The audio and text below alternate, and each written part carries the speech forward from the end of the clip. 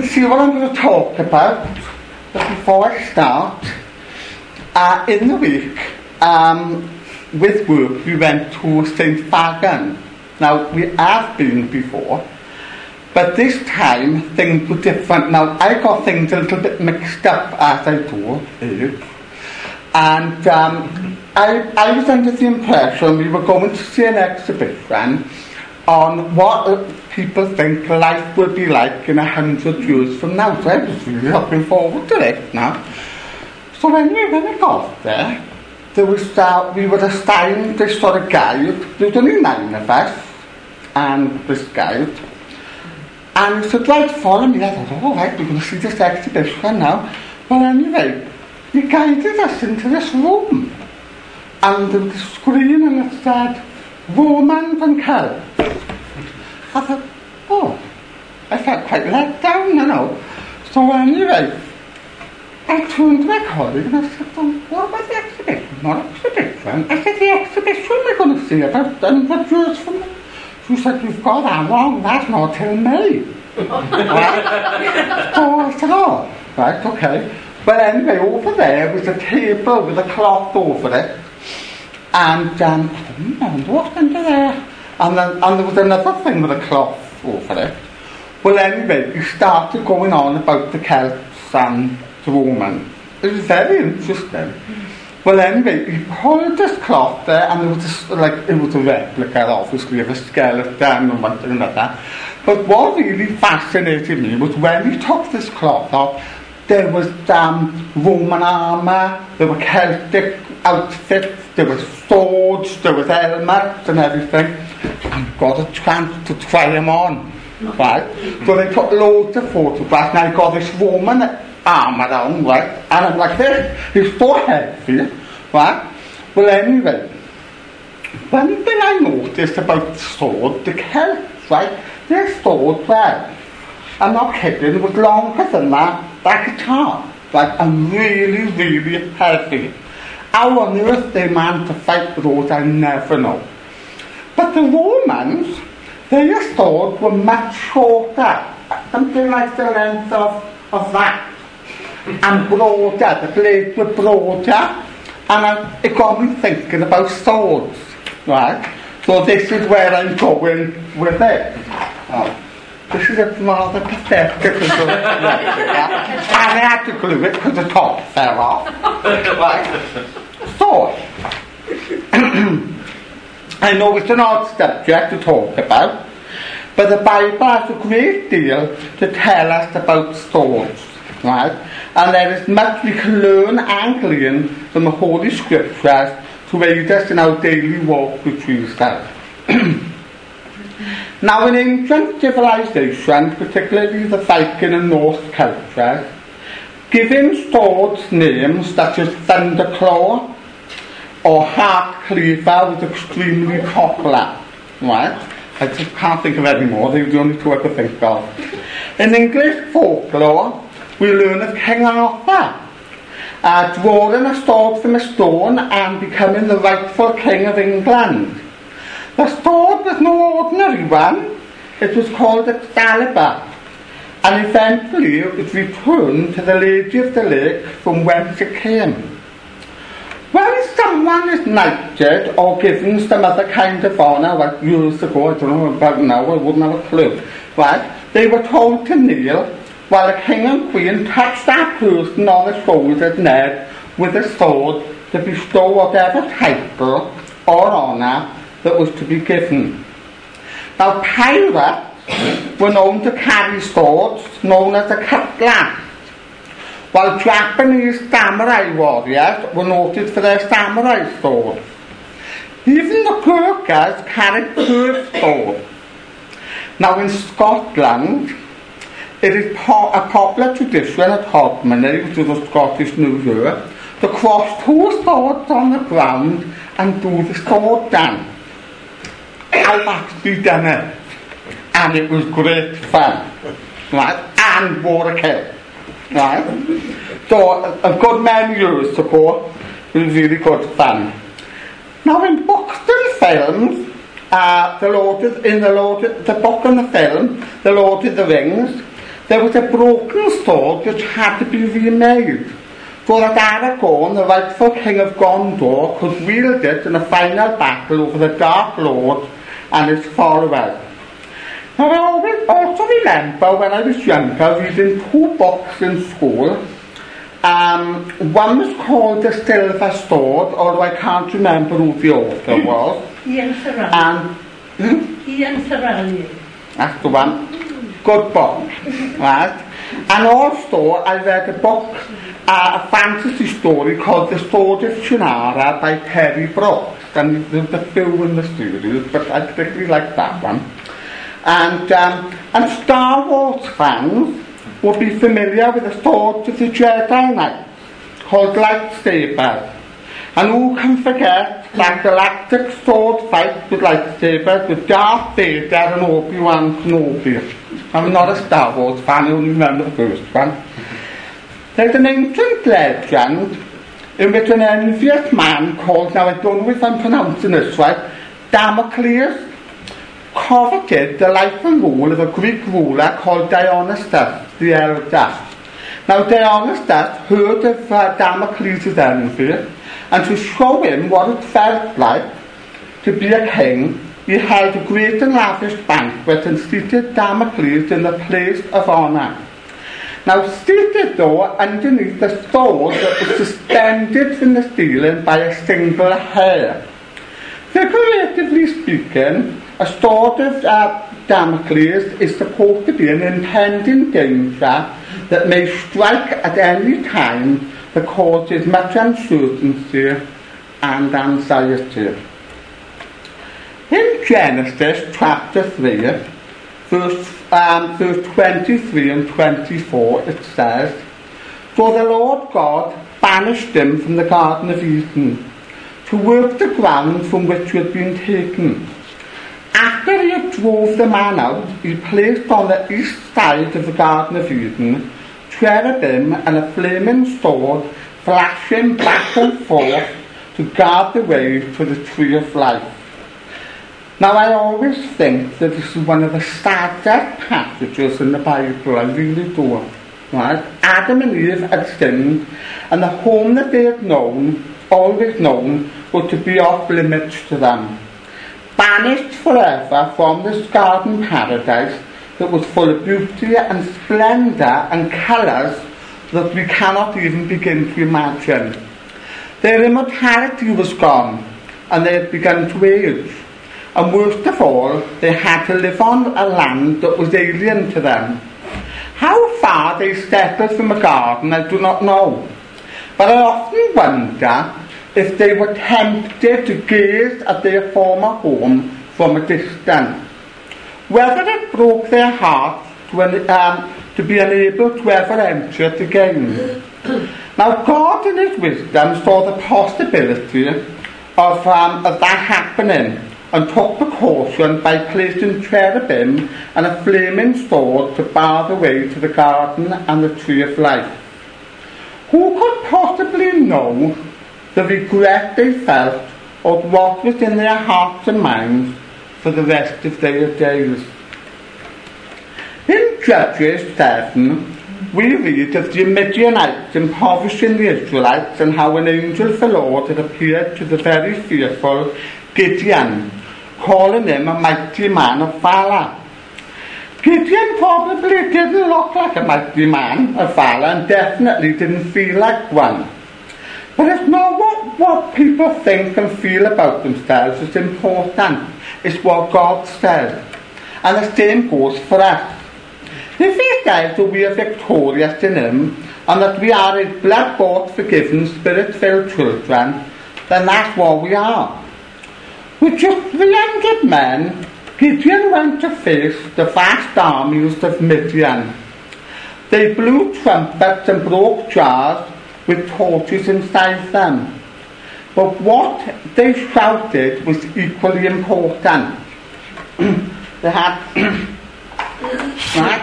a sword for the Lord and for Gideon.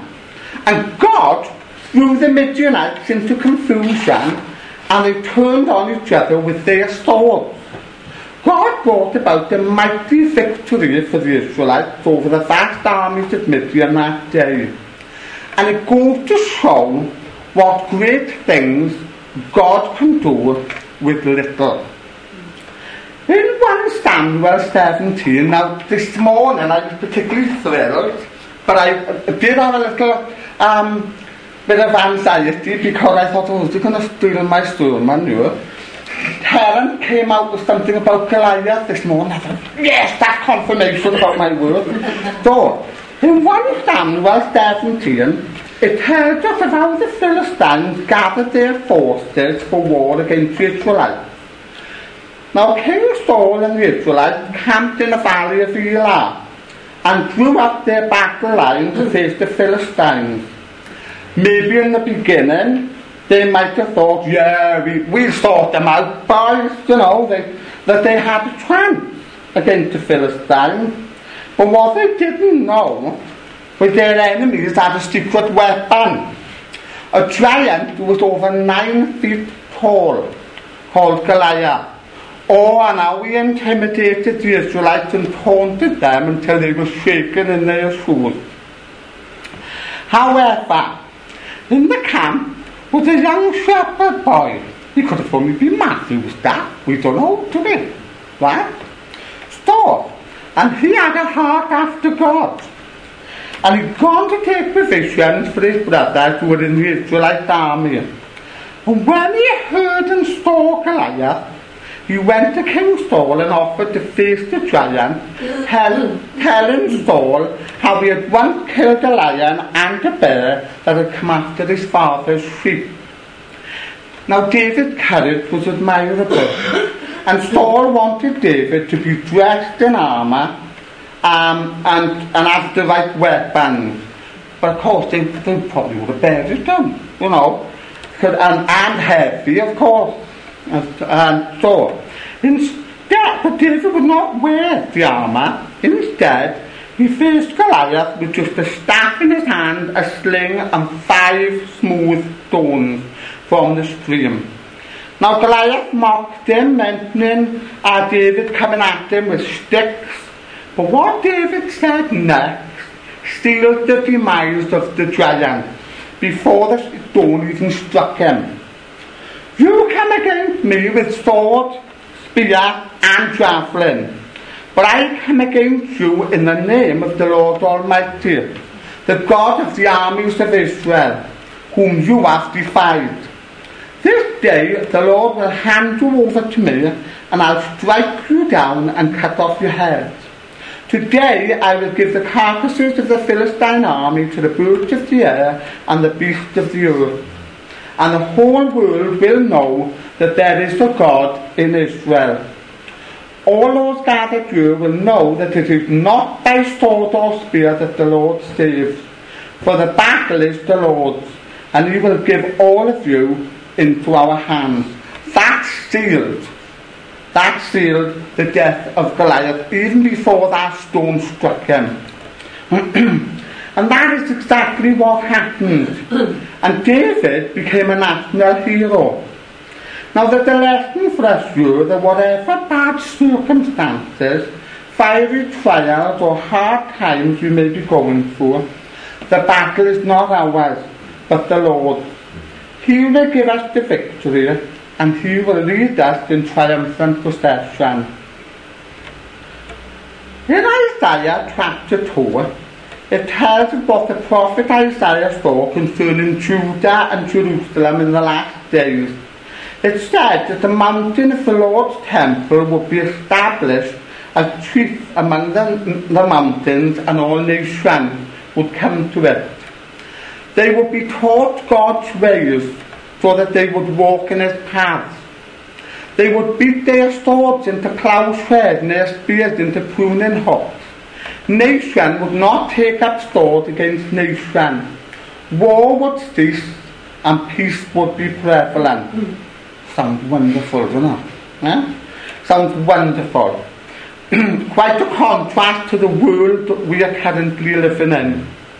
Yet in the middle of all the threats of war and conflict, political upheaval and moral decline, In the midst of growing godlessness, we that know and follow the Lord can know his peace that passes all understanding, because he is indeed the Prince of Peace.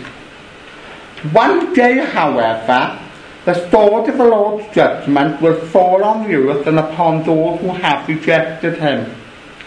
Jeremiah 12, verse 12 speaks of, over the barren heights in the desert, destroyers will swarm. For the sword of the Lord will devour from one end of the land to another. One day men will run to the hills and call for rocks to fall on them, sooner than face the power, splendour and righteous judgment of God.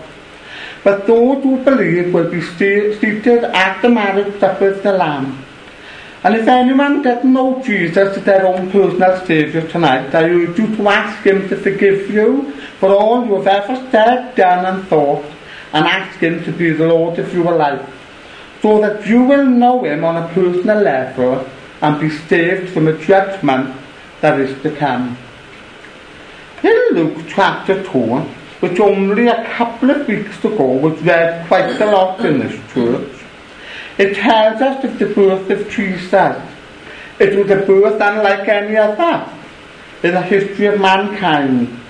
God clothed himself in human flesh so that he could live among us and feel what we feel.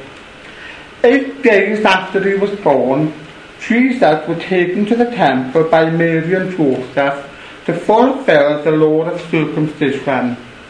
However, in the temple was an old man called Simeon, who was righteous and devout, and the Holy Spirit was upon him. He had been told by the Lord that he wouldn't see death until he had seen the Christ. When Simeon finally saw Jesus, he praised God, saying, "Sovereign Lord, as you have promised, you can now dismiss your servant in peace. For my eyes have seen your salvation, which you have prepared in the sight of all people, a light for revelation to the Gentiles, and for glory to your people Israel." Then turning to Mary, he went on to say, "This child is destined to cause the falling and rising of many in Israel, and to be a sign that will be spoken against, so that the thoughts of many hearts will be revealed, and a sword will pierce your own soul too." And that is exactly what happened. When Mary saw her son betrayed, beaten and whipped, tried and found guilty of things that had been fabricated by the crowd who wanted to see Barabbas released, then she saw her son nailed on a cross to die. A sword did indeed pierce her soul. No truer words were spoken than what came forth from Simeon's lips that day. Years later, Jesus was even known to say, "Do not suppose that I have come to bring peace to the earth. I did not come to bring peace, but a sword.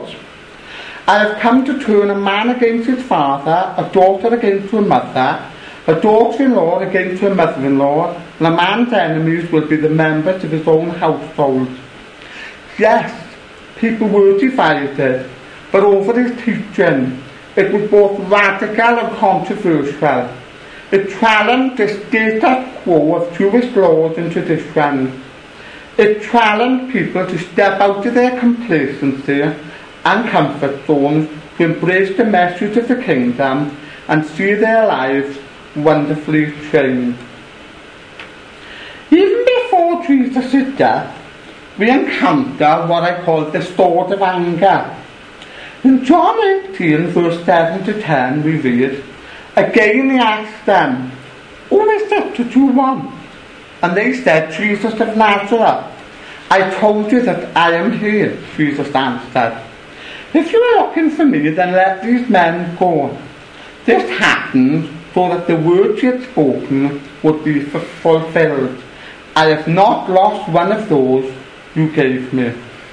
Then Simon Peter, who had a sword, drew it and struck the high priest's servant, cutting off his right ear. The servant's name was Malchus. Poor Malchus. It seemed to be caught up in the middle of it all, didn't it? Jesus then told Simon Peter put your sword back in its place, for all who draw the sword will die by the sword. Then Jesus reached out and touched the servant's ear and healed them. Oh, wonderful, isn't it? But yet, amazingly enough, the others who were with him still refused to believe, even after witnessing a miraculous healing. I can't help but wonder what happened to Malchus. After all, nobody who has been touched by Jesus remains the same today. It brings to mind the words of an old chorus that we used to sing years and years ago. Jesus came along and he touched me, and I have never been the same. He touched me by his mighty power. Glory to his matchless name. My life was full of fear and confusion. My heart was full of sin and shame. But Jesus came along and he touched me, and I have never been the same. In Ephesians chapter 6, we are told that part of the spiritual armour is the sword of the Spirit, which is the Word of God. How vital this is to us in the spiritual battles that we face every day. The biggest battle is in the mind, and we need the Word of God to counteract the lies and evil thoughts of the enemy of our souls. Hebrews 4 verse 12 says, "For the Word of God is living and active, sharper than any double-edged sword. It penetrates even to dividing soul and spirit, joints and marrow. It judges the thoughts and attitudes of the heart." In this day and age, in a lot of Christian churches, the focus is on the gifts of the Spirit, which I will add are important in their own place, or the feel-good factor. But God's Word is our handbook for the Christian life. If we go into battle, then we need our sword, which is God's Word, the Bible, right? And all else may fall away, but God's Word stands forever. And it brings to mind a little poem by Martin Luther, which I have quoted before, but I love it. Right? Feelings come and feelings go, and feelings are deceiving. My warrant is the Word of God. Naught else is worth believing. For all my heart should feel condemned for want of some great token, there is one greater than my heart, whose word cannot be broken. I'll trust in God's unchanging word, till soul and body fast. For though all things shall pass away, his word shall stand forever. Finally, in our reading, Revelation 1, verse 15 and 16, it said, "His," Jesus' feet were like bronze, glowing in a furnace, and his voice was like the sound of rushing waters. In his right hand he held 7 stars, and out of his mouth came a sharp, double-edged sword. His face was like the sun, shining in all its brilliance. Of all the swords we could talk about, there is none greater than the spoken word of God. He spoke into darkness and there was light. He spoke order out of chaos. And he's here tonight to speak peace into our lives, hope, healing, salvation, reassurance, forgiveness, courage. Whatever each of us needs, he is here to administer it to us. All we have to do is to open up our heart to him. He wants to speak wonderful things into our lives. He has a destiny for each and every one of us to fulfill. I will end with this, for it's one of the greatest things he has promised us. For I know the plans I have for you, declares the Lord. Plan to prosper you and not to harm you. Plan to give you a hope and a future. Thank you, Lord. Amen.